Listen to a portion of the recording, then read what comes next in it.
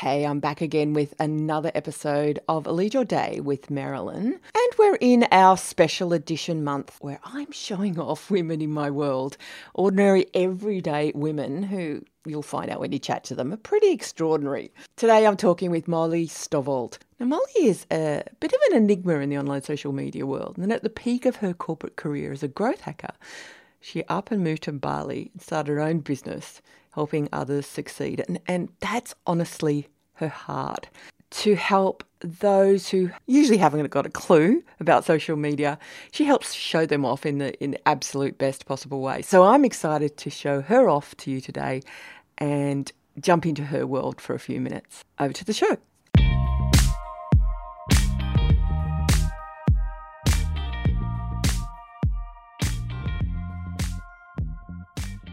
Welcome to the show, Molly. Hi, so nice to be here. Now tell us where you are in the world, who you are, and what do you do for a living? So I am in Bali at the moment. So grateful to be here. I am a lead generation consultant. I work with coaches, startups, NGOs to help them drive organic leads to their products and their services. And yeah, I've been in Bali for about 4 to 6 months now. Absolutely loving it. I'm really living the digital nomad dream right now, and I'm very, very happy to be doing so. Yeah. Now, I know you, and I'll share in a moment how I know you, but your accent is not Balinese. So where are you from?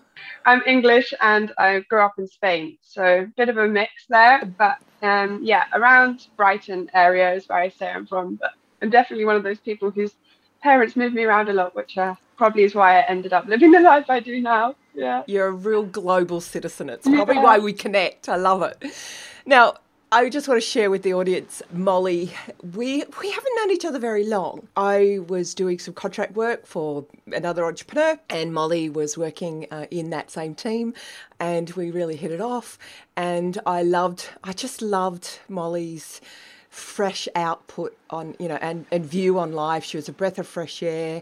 She has a maturity beyond her young years, and so I just loved it because she showed up my age. She knows so much about social media, cutting edge stuff, but what I love about it is she's so relationship oriented. And when I shared my vision for leadership, she was like, "Oh, this so lights me up." So I thought, right, I'm going to definitely have you on the show. So Molly, let's start off with the hardest question I think of all. I should put this one at the end, but I'll go for it now. At the end of your life, what would I love to show off about you? What would you want the world to show off about you? What can we celebrate about you? I think kindness is the root of everything. And it's funny, actually, when I was trying to decide on this question, my immediate thing was to go, okay, business, what are my accomplishments? What do I want to achieve business-wise, professionally? And then I really sat with it and thought, no, actually, what I really want to be known for, not just in business, but throughout everything, every aspect of my life, is being kind and being humble and staying true to myself. And that is far more important to me than any business achievement that I might, aim for or set as a goal. Yeah.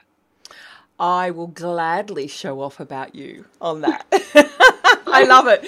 I love that phrase, show off, because it so goes against the grain of what women are used to. But we need to show each other off. We know, these qualities. It's amazing that all my guests are saying things like that, and it's values, and it's those deep things, those consciousness, that awakening, that humanity that keeps coming up, which is, yay, it's excited.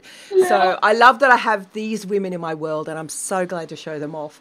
So who do you want to show off about? What women in your life, Molly, have influenced you, mentored you, or maybe you have lacked mentors? I'm not sure about this. We've not had this conversation before. So I'd love to hear who's influenced you. And it might even be people be dead or alive. I mean, I love Queen Elizabeth I, and I've never met her. But but who has been that influence for you, and who would you like to show off about? Queen Elizabeth I is very, it makes me laugh. Mine are a lot closer to home. My mum is the most inspiring lady. She has always worked really hard. She's always kept the home for us, and she's always made sure that we can feel that we can do anything we want in the world, you know, whether it's traveling, whether it's staying home, you know, in my life. So yeah, that's her. So mummy, if you're listening to this, hello. She'll be very happy. And also I think that my main mentors, I actually haven't had a coach or a mentor. I've had really good managers. You obviously being one of them. And also all of a few Lynn, weeks. who was also Lynn, who worked for us. She was brilliant as well. Well, in the same kind of environment in marketing.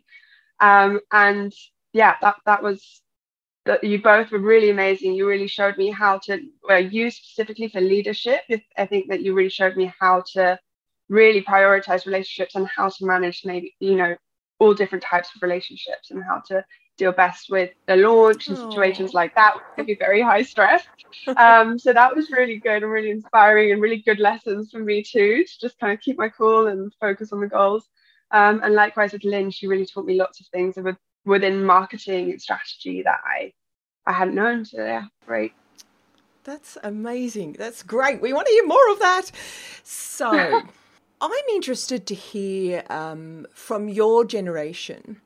You know, obviously, there's been a lot of shift in the industry in terms of world thinking, especially in the last few years. You know, gender bias, race bias, a lot of these issues have come up on the table.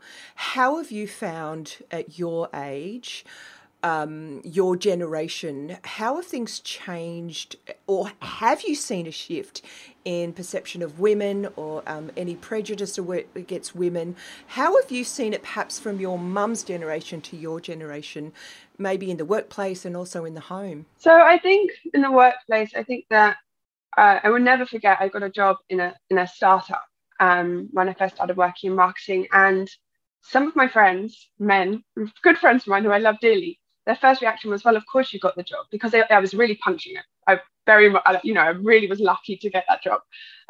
They said, well, of course you got the job. Look at you. And I said, well, what does that mean? You know? And I said, well, there wasn't any cameras. It was an audio interview, everything. It was during remote work and Corona. And I said, actually, it was all completely over audio. And I think that that's kind of the one way that it goes. It's not just, people always think, okay, well, the men are taking all the jobs. And then when you actually do get a job as a woman, it's like, oh, well, of course you got it because you look a certain way. And so I think it comes at you from so many different angles, this kind of gender bias. And it's not just that, okay, men maybe get the better jobs and maybe more salary or whatever it may be. There's also this other aspect of things, I think, as a young woman that I've really experienced. And now I'm also kind of breaking out on my own. I work mainly with LinkedIn, right? And I have a strategy that kind of encourages people to get on a one-on-one, quick 15-minute call with me.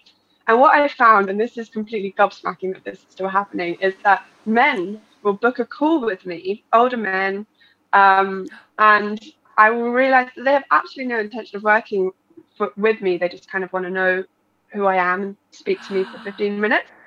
And I know, and at first I thought, okay, no, that surely can't be the case. Of course that can't be the case. And then I've kind of realized now that actually there are people out there doing that. And I was naive to think that just because I'm on a professional platform, LinkedIn, that there wouldn't be those kind of people around looking to kind of take advantage of that situation, that kind of marketing sales strategy. So I think that was really gobsmacking. And the fact that kind of thing is still happening and men think that it's okay to be doing things like that really highlights that there is still so much broken. But what I do feel is that in my generation, university, what we stood for, what we supported, what we worked towards, we really thought and we really believe in ourselves. We have just as much of a chance of getting where we desire to be in life as our male peers from our class. And that is something that I know for a fact my mum didn't feel. And many women within that kind of generation, just one generation above, kind of didn't really feel. Yes. So for that, I'm really grateful. And I'm so grateful to be also in a situation kind of globally. I'm living in Bali and I can, stop working for a company and set out on my own. And that is complete privilege, that I can decide to take the step to set up my own business and be confident enough to know that I'm going to get clients. That is privilege, and I'm grateful for that. So that, yes, there is still this gender bias, but I am still very much privileged in many other areas. Yeah. Do you see that mainly with an age thing? Do you with men, or do you think, say, the younger generation of men that your peers maybe at university are different in the way they look at women? I think that I know definitely that all my peers in my social circle would never dream of getting in contact or saying yes to a discovery call with the sole purpose of kind of having a flirt with someone, you know. I know that, but I can't obviously generalize and speak for everyone. But I do think it, and from my personal experience, it has been, you know, men who are 40, 50 plus, well, 50 plus, I'd say, on an average. And yeah, I think that I really don't think that the males in my social group or in my generation would think that that's an appropriate thing to do. But yeah, it's a weird one. Yes, it's true. I mean, girls, I'm all for aesthetics, but, you know, just looking at us as eye candy, it's so demeaning, isn't it? This year, the theme of International Women's Day is let me get it right, gender equality today for a sustainable tomorrow, which sounds like someone from marketing wrote it, didn't it? That phrase. What, you know, I'll go on further. The key mission this year is to advance gender equality in the time of climate crisis through women's leadership. What thoughts have you got on perhaps International Women's Day and that theme? How do you see it in everyday language? I think that that's an amazing theme. I think that the male dominating kind of way that men and the way that they are built, really, and the way that society has built them. You know, this is not an attack on men. Society has built men that dominate the scene, dominate business, but also dominate the planet. That's why capitalism is just taking over. You know, look at all the big companies. The way that they approach things is they want to own it, rule it, dominate the earth. And that goes completely against what women and their mothering nature tend to do. Women, in the contrary, they would care. They prioritize relationships. Again, I'm generalizing, but the whole way that society has created women is to be nurturers, to be caring, to be, yes, originally at home, but now that we're bringing that into business, now we've got the limelight, we can come in, we can get the jobs, we can be leaders, but we should be leaders and take control in a way that is womanly and nurturing and feminine, so that we're not just being women leaders who are acting like men. We are being women leaders who are acting like women, and in that sense, being more sustainable, being more nurturing, being more understanding of not only the earth, but of employees, of the team. And I think that is how gender equality and how women becoming leaders can be so influential for sustainability. As long as we keep our womanly nature and kind of bring the feminine into business, rather than trying to change ourselves to be the powerful kind of dominant men, there's another way to do things, and that is, I think, how we'll really become more sustainable in business and you know, help the planet. Brilliantly said. You know, and I just think over the last, say, 30 years in business myself, how the model has been very masculine for women. There hasn't been scope. And that's changing. The world's waking up to it. And I don't even like to almost say gender. It's more an awakened leadership that we need. Now, I know you're very passionate about that, awakening and a high consciousness. Can I tease that out of you? What do you think? Yeah. So I think that I'm really into kind of manifesting and being conscious, and that comes into business as well. And it's really funny that you bring this up, because it's something that I find myself lowering. So in my professional environment, I will bring that. I will say, okay, yes, I'm, you know, business Molly. I'm not the person who's in Bali doing kirtan manifesting things, you know, being in alignment so that my professional life is also in alignment is so important. And actually, when I am in alignment, when I am meditating, when I am making sure that I'm a balanced human. My business is balanced, my life is balanced, every exterior thing around me is in alignment as well. And that is something that I definitely want to be going into. And it's so funny that you bring it up, because having this kind of consciousness just in myself means that I tend to attract other people who have the same level of consciousness, or are trying at least to find in their daily life. And I think that that means that the way that we deal with the world, you know, you said that on the team I was very relationship oriented. That's because I really feel that relationships are the most important thing. And that comes from a place of being really at peace and wanting to not really not wanting to upset any other human or anything like that. And I think that if the kind of world in general just took some more time for themselves to meditate, to really focus on themselves rather than striving to get more money, achieve more goals, really being the masculine, then they will, as a collective, we will become more conscious, and therefore we'll be working towards, you know, that goal that you just said about sustainability. When you are more conscious as a human, the way that you interact with all living beings completely changes. And that is something that, for me, is a priority. And with other humans that I know prioritize it as well, both male and female, they live a much happier and like healthier life as well. Yeah. Isn't it interesting that we're seeing this playing out in the current war in Europe? You know, the difference in leadership styles, primarily you could say, is relationship. You can see the two. I think everyone knows what we're talking about. You know, you can see, and yes, you can get on your high horse and say, oh, it's just media, but pictures don't lie. Well, they can lie, but we know enough people who live in that area to know that it's, you know, what we're seeing is an example of relationship leadership. It is, and I really think that it's a complete example of how the media, as you've said, has so much power to completely construct an idea or a reality that just is false.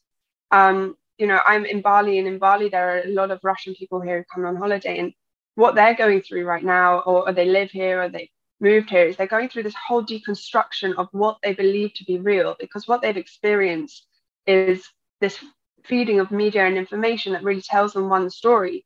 And now they're coming to the realization, you know, because of the movement and because the Ukraine are really showing what the truth is being uncovered. And there's no denying what is true and what is not. And now for some of the Russians that I have in my network here, they really are coming to understand that what they believe to be true is completely false. And the people that they were meant to trust were the ones that told them that essentially something that's completely false.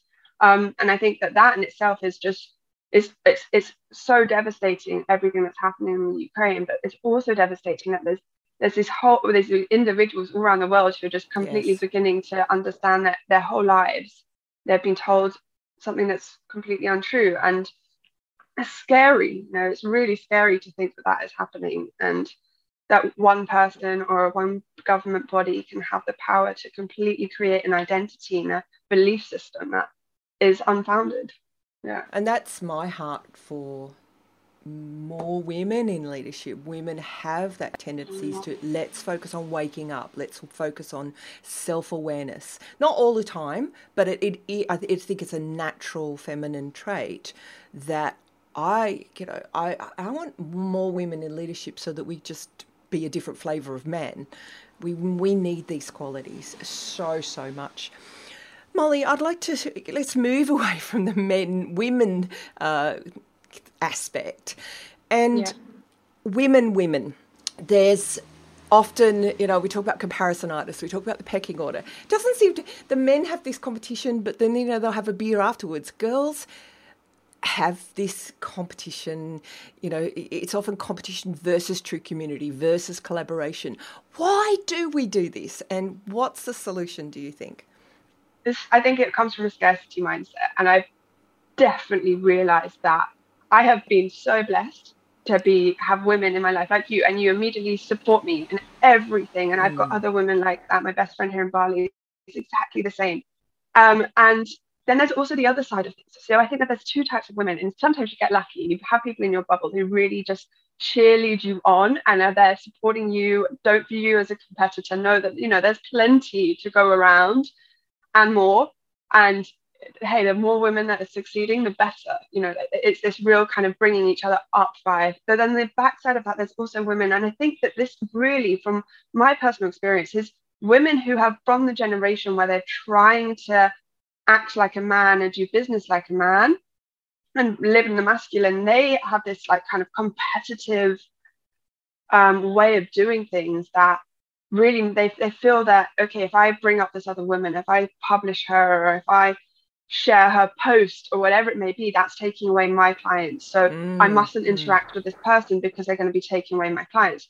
And why that's a scarcity mindset. Why? Because not only will that's only going to happen if your products and your services aren't as good as the persons who you're sharing. So if that's the case, the answer isn't to stop, cheerleading on your sisters, is to actually look at your own self and look at your own services and think, okay, well, if they're getting all the clients, my existing clients, then I really need to do something new. It's time for me to upgrade, and time for me to, start analyzing myself rather than, putting that onto other people. And I don't know, I'm fortunately not actually had someone take action to limit my success or take moves against me doing well.